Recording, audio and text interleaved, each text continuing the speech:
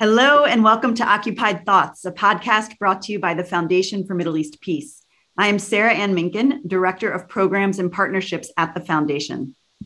Today is November 4th, 2021, and I am delighted to be here with journalist Oren Ziv, who writes and shoots photos for the Hebrew news site Local Call and its English sister site 972 Magazine, both of which the Foundation for Middle East Peace is proud to partner with and to support with funding.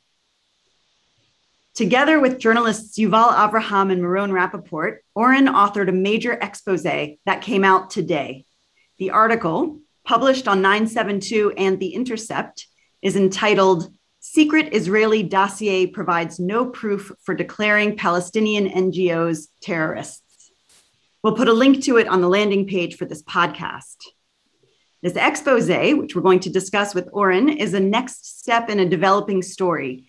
And by way of background, for listeners who are just tuning in, about 2 weeks ago, the Israeli government declared 6 Palestinian human rights groups to be terror organizations. This designation effectively outlaws these groups. It criminalizes their work under Israeli law. It enables Israel to seize their assets, to prohibit funding, to punish public expressions of support and solidarity with them. With the terror designation, the Israeli government has escalated its longtime efforts to crush the Palestinian organizations that document Israel's ongoing violations of Palestinian human rights and seek to hold Israel accountable. Foundation for Middle East Peace has been covering this issue extensively in our podcasts and webinars. I highly recommend going to our website to see our full coverage. Today we have Oren Ziv with us. Oren, your article today changes things.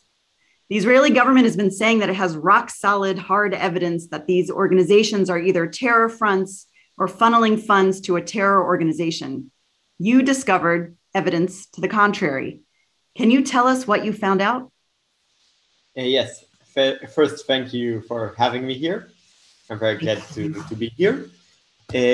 So what we found during this investigative piece is that half a year before this declaration regarding the 6 groups, Israel had an attempt to convince the states, the European states who donate to these NGOs and groups, they had an attempt to convince them to stop their funding and maybe even to have some statement about it. This, of course, could allow Israel to have a major diplomatic achievement in the struggle against Palestinian organizations, especially ones who struggle daily with the occupation and expose the things, the human rights violation in the West Bank and the Gaza Strip.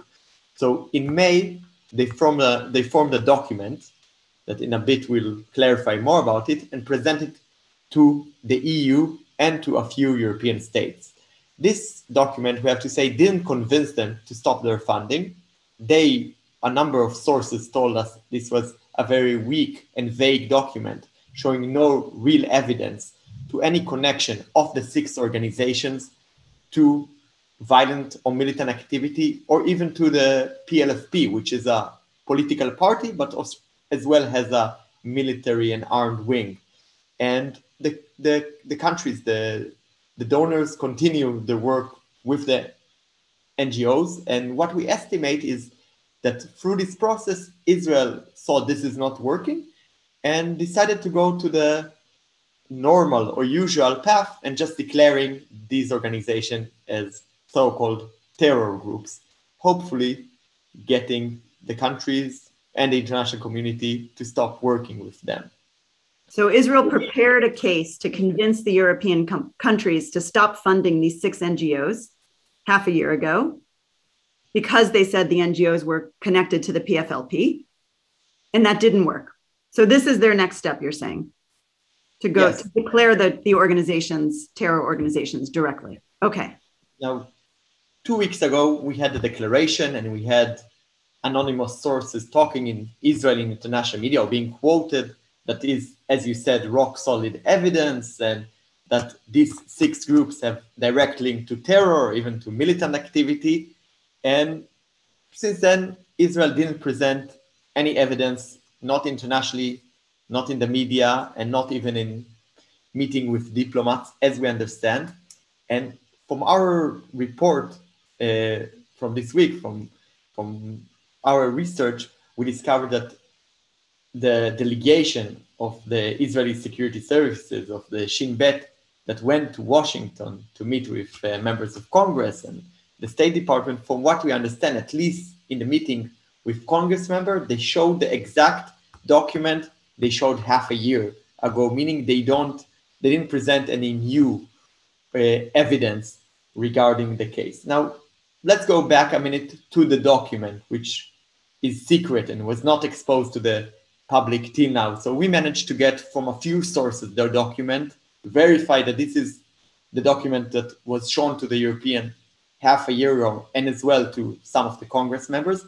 And in the document, it's mainly focused about a seventh organization, the Health Work Committees, another Palestinian left-wing organization that was already outlawed a year ago in a relationship that some of its members are arrested in suspicion of involvement in an attack in 2019, which Rina Shenrab was murdered in the West Bank. This is another investigation. And they were outlawed a year ago. And during the investigation against this organization, the Israeli authorities said that after they took care of the military wing of the PLFP, they're going to go after the money. And they got to this organization, arrested two of its former accountants that were arrested a few months ago. And in their interrogation, or at least in the documents we have, they're talking about misusing funds and faking invoices and other methods, generally to cover debts of the organization. To cover debts. Wait, so I want to clarify and make sure I've got it in two ways. So you have looked at the actual dossier that yes. Israel gave to the EU and also to some members of Congress, and that dossier is not focused on the 6 organizations that Israel just declared to be terror organizations, but instead is focused on a 7th organization, the Health Work Committees, which itself was outlawed a year ago after involvement in a terror attack. Yeah, some individual from the organization are accused, not yet convicted in that. So not even convicted, just accused. Okay. I will say in general, in the document, after going through the document and also on the investigation material that the document was based on, so also the raw material that the document was formed from, we can say that Israel doesn't have any real or material evidence connecting the 6 organization to any terror activity, to any violent activity, and the only connection, even political affiliation to the PLFP, which is a political party that, like all political parties, is that outlawed by Israel, is hearsay quotes from 2 workers that didn't even work in the 6 organizations. Right. So Israel doesn't have any worker or source in the 6 organization saying whatsoever. They have 2 accountants and a few more other workers from the Health Work Committee saying things about fraud and misusing funds in the organization. Right. Again, no evidence this money went out to any kind of use, no evidence, no clear evidence that this money was used to terror and not just to cover debts or for personal corruption. Mm-hmm. And in addition, all the things that they have about affiliation of the 6 organization to the PLFP is hearsay things. It's well known, it's obvious, we all know it's a public thing. And in addition, we have to say some of the 6 organizations have joint projects with the 7th organization, the Health Work Committee. These projects are public to donors and in the internet. This is mostly youth projects, health projects, educational projects. And of course, in the dossier, they cut these parts off. So they talk about PLFP activity, but they cut, because we have the raw material from the interrogations and the investigations, we can say that many times they kind of edit the dossier in a way that a person would speak, a former worker would speak about some PLFP activity, but then they would cut off the activity was Debka dancing classes or youth activity or summer camps, which, if you go really far with this theory, were political affiliated with ideas of the PLFP. And we have source in a European country saying political affiliation by ideas or opinions is not something that is prohibited by the standards of the EU for funding. So just maybe to make it clearer, it's a very complicated story with a lot of documents and a lot of misuse of language and terminology. So Israel is taking this 7 organization that maybe there is some corruption or misuse of funds inside the organization, and taking this and mixing it with the fact that they claim that the organization, all the organization, the 7th organization, but also the other 6, have some political affiliation with the PLFP, ideological, or some workers in the past are affiliated with the PLFP, but they don't have any solid or material evidence about the 6 organizations. Like the joint projects, as I said, is something that is published on the internet, published to donors, and so on. So, but by doing this kind of editing and putting together 2 different things, they try to present it as if there is a connection to terror. But again, and this is something we stand behind, they don't have any evidence of the 6 organizations connected to any terror or militant or even violent activity. And all the things they have is hearsay from workers who didn't even work in their organizations. And the workers don't even say, I was in the meeting with the 6th organization and I heard 1, 2, 3, or I saw some illegal activity in the 6th organization. They just say, it's well known, it's obvious that the organizations are affiliated with the PLFP. Excellent. Thank you for all of that. I have so many questions for you, but my first is, you've now referred a couple of times to the difference between the dossier and the material that the dossier is based upon, the records of interrogations and investigations. So tell us everything that you had access to, that your article is based on what material? So we had the dossier, and we could say that it's 74 pages, but most of it is dedicated to the corruption and invoices inside the 7th organization. That this might be an interesting case that NGO is misusing funds or not reporting. I think personally it's the business of the states who donate to this organization, or maybe to the Palestinian Authority or internal West Bank issue. It's for sure not an issue to Israel to deal with. And I could say that around 30% of this document is just about that. And the rest is quotes from the interrogations. We got hold of the interrogation themselves. I have to say that those people, those 2 former accountants that were, I didn't mention it before, they were fired back in 2019 because of suspicions for misusing funds or corruption. They were fired from this 7th Health Work Committee organization. But from what we understand, the main issue is that they're taking that in the document, it's mostly about the 7th organization.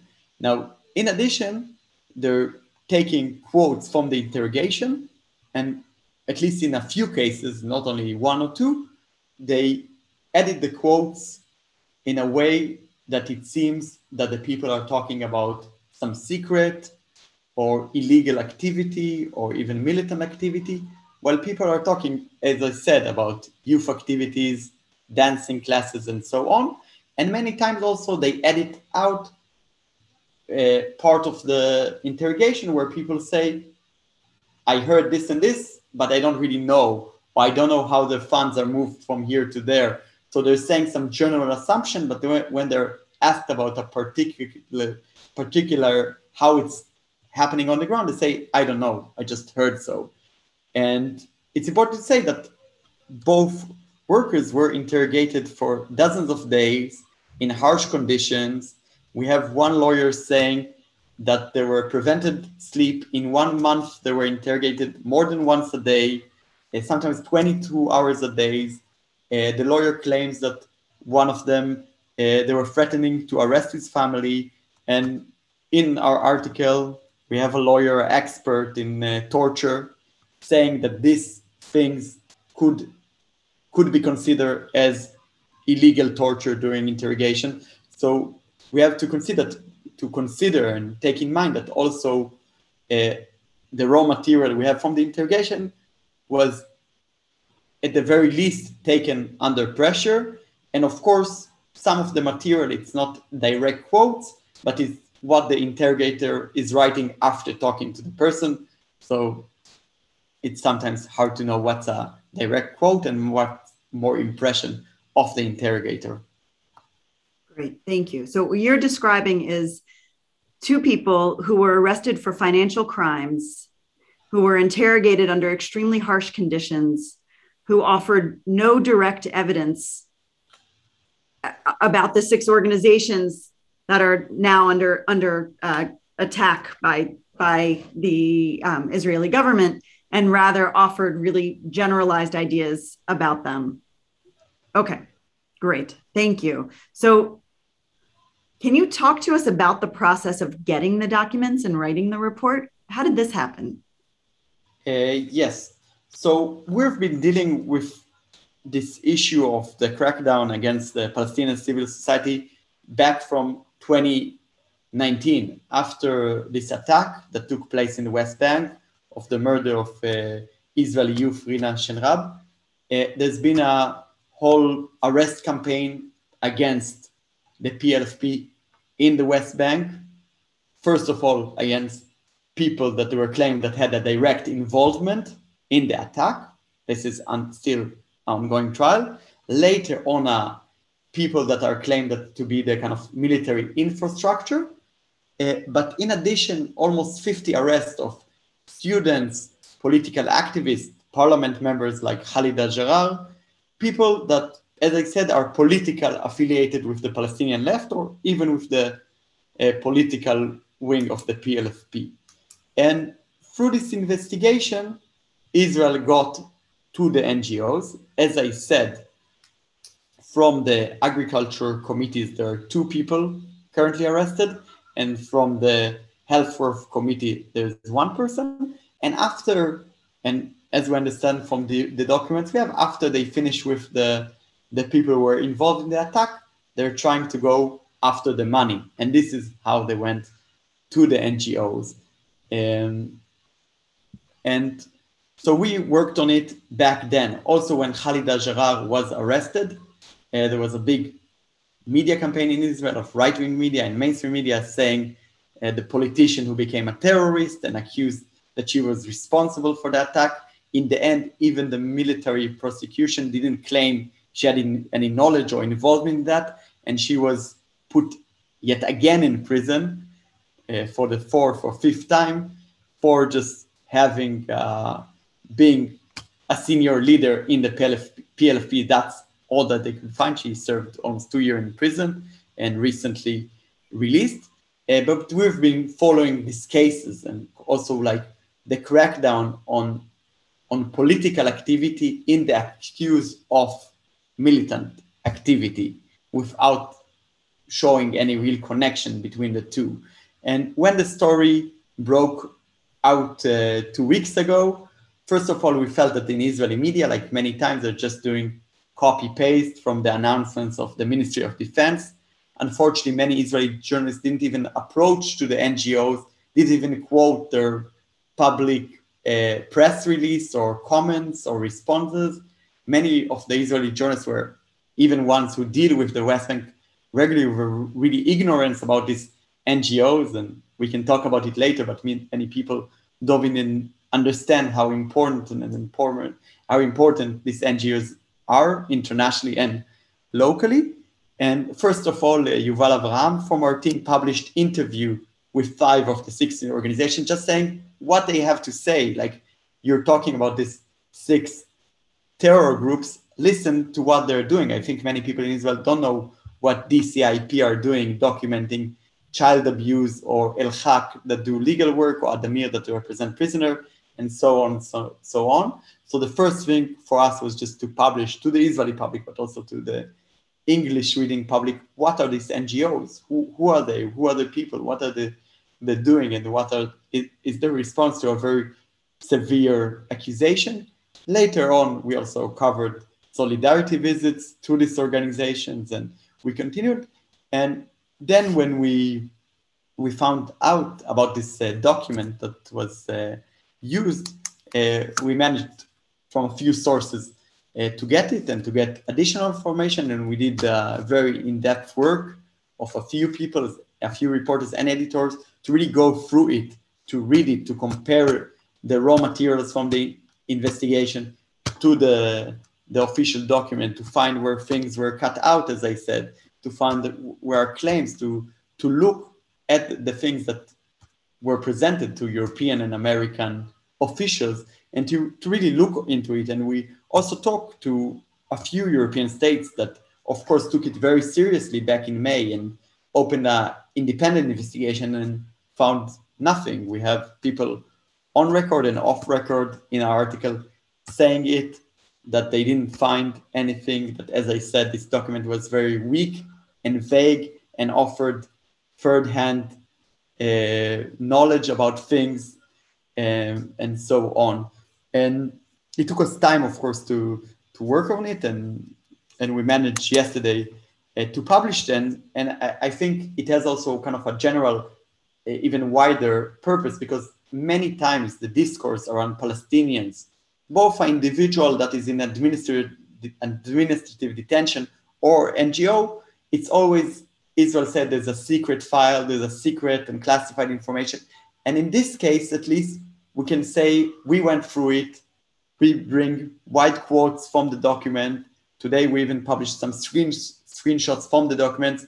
And we can say, yes, it's classified information, but there's nothing there. And as our sources say, when the Israeli security services go to the US and meet with Congress members, it already impresses them that somebody so senior comes and meet them and then show them a bunch of invoices and quotes, half-edited quotes. Of course, it makes a lot of impression.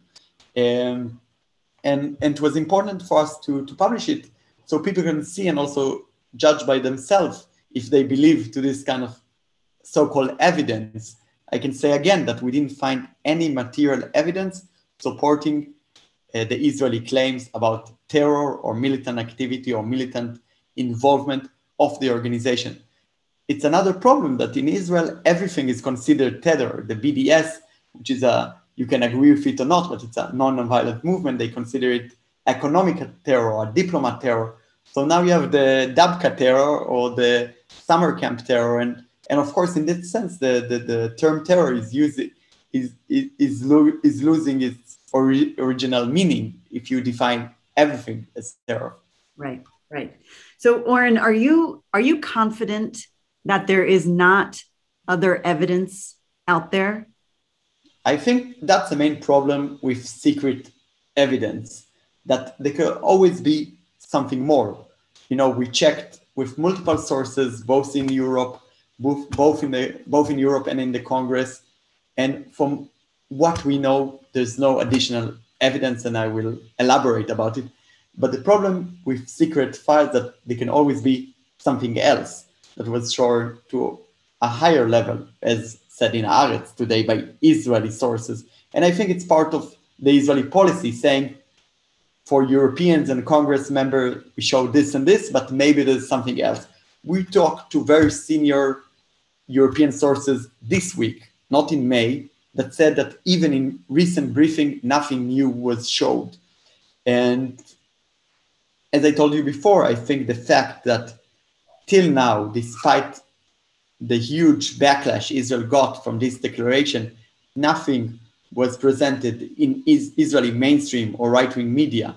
Nothing at all. Photos, recording, a video, even something very vague and nothing was presented or leaked, not officially and not off record, means, in my opinion, that they literally have nothing.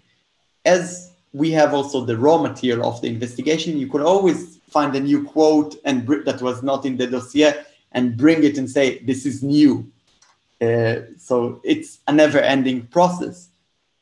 What we are calling, and I think also many international groups are calling to Israel to show their evidence if they have something. Also, I have to say that also what we exposed this week, so we brought it. It's not that Israel openly published it and said, this is what we have. So in my opinion, and from what I know, I don't think they have some rock solid evidence or something stronger to present, because they would present it. I think they were not expecting such a backlash. I think it's not that people there are not aware of what they're doing. I think they're just used to operate in a system that doesn't question anything. I wrote it today in another op-ed that they're used to the military court system, that it's enough to say somebody saw somebody throwing a stone, so it's enough to convict them. We're talking about a conviction rate of more than 99% of Palestinians in the military system in the West Bank. So of course, in that atmosphere, maybe they thought that the dossier they have is enough and it's rock solid. But then when they came to the Europeans, when they came to some of the Congress members, people told them in international standards or in any standards outside the military occupation system, this doesn't hold anything. You have to bring real evidence. You cannot say somebody who doesn't work even in the organization heard something from someone, and this doesn't hold anything. I think it's not even holding it in court. If we would get this document as an article to our website, we would tell the reporter, this is interesting, but you have to bring real evidence. You cannot base your claims on somebody who heard something from somebody or from somebody who say this is well known. And these are very severe as allegations. As you said, this can cut funding. People can find themselves in jail. People can lose their legitimacy of years of work. And you cannot just claim it without having like real evidence. And from what we found, at least, there are not such evidence. Great, thank you. Oren, what have been the reactions that you've received to the article? So first of all, we got loads of reactions from people that were just very glad to read about the secret information and just to be exposed to it. And I think what the article did, and I hope it will have a lot of follow-ups and more reports coming up, is just to open the discussion to say the fact Israel declared on something as terror doesn't mean it really is. And let's talk about it. So we got comments hoping that this will change the discourse around the organization and change maybe, of course, we hope it will cancel the decision, but at least challenge it. We got reactions from different diplomats and sources saying it helped them to explain the story because as you heard yourself, it's a very complicated and very detailed story that it takes time to unpack and to understand because it has really different elements. And we hope that by bringing all the pieces together, and we of course invite people to read it in 972 in the Intercept, we hope we can put things in order and show the process, how you take legitimate organization and make them into so-called terror organizations. And of course, it also created a debate and discussions on Twitter and on other platforms with right wing and other people defending the declaration. And as I said, I hope it will lead to more reports and more information coming out. And hopefully will also force Israeli officials to go on record, not just to say off record, this is rock solid, but to go and make a press conference, maybe answer on questions. Maybe I'm hoping too much, but to do something like that and really answer questions of the media and of diplomats that are also telling us that that for 2 weeks they haven't got any proper answers. Great. So I want to ask you, this is my last question for you,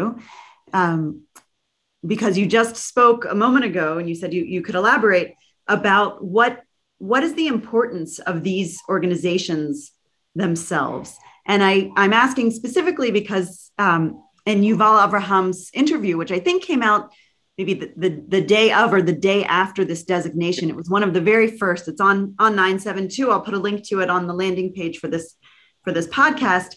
Sahar Francis, who is the director of Addameer, says they're going after us because we're so effective.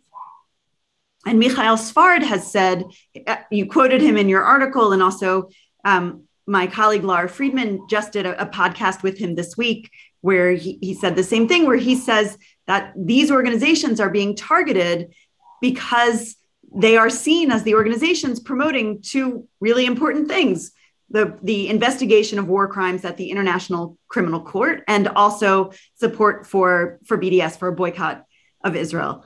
And they're effective in that. So tell us in your words about the importance, please, of these organizations. And you brought that up, saying that Israelis don't even know the organizations at all. But you are a human rights defender and a journalist. So give us the context for how you understand the importance of these organizations. So, of course, in Israel, many people don't know them, but these are organizations that do long research and advocacy and investigations and reporting about what's happening in the West Bank on a daily basis. We have El-Haq, maybe the most famous Palestinian NGO in the West Bank that does legal and advocacy work. They're part of the approach to the ICC, to the International Court. And they do a lot of advocacy about human rights violations. And El-Haq, that is also a legal NGO that defend prisoners and brings a lot of, not only in courts, but also bring a lot of reports about the situation inside jail and about administrative detention and torture. We have DCI Palestine, Defense Children International, the Palestine branch, that documents and bring testimony of children and underage youth that were arrested by the Israeli occupation. And I think from what those organizations told us, they say that Israel is trying to silence us. They didn't succeed in so many ways, so they're going for the easiest way, just declaring us as terror organization. And they say that trying to silence them is because of the work they do, especially the work they do internationally, the diplomacy work they do, the work they do with bringing testimonies or information to the ICC and to the international community. And I have to say, I think that Benny Gantz, the defense minister, when he signed these declarations, I don't think he even noticed who they are exactly are, because from what we understand, the Ministry of Defense signs maybe 40 or 50 or 60 kind of declarations like that every year. So it could be about a small student union that is outlawed or some women committee. So I couldn't say, but I could imagine they're just automatically signing these declarations. And I don't think they were expecting such a backlash on this issue. And your reporting has certainly ratcheted up what the backlash is. Your reporting and this reporting that you and Yuval and Meron put out today has changed the dynamics here. So thank you for it, and thank you so much, Oren, for taking your time, sharing your time and your analysis with us today. And I want to thank all of our listeners for tuning in. Please make sure to check out our website, www.fmep.org. Make sure that you're subscribed to this podcast so you stay up to date. You can find us on iTunes, SoundCloud, or Spotify. You can also watch these podcasts on YouTube. And with that, I am Sarah Ann Minkin, signing off for now. Thank you, Oren. Thank you, everyone. Thank you so much for having me. Take good care. Bye-bye.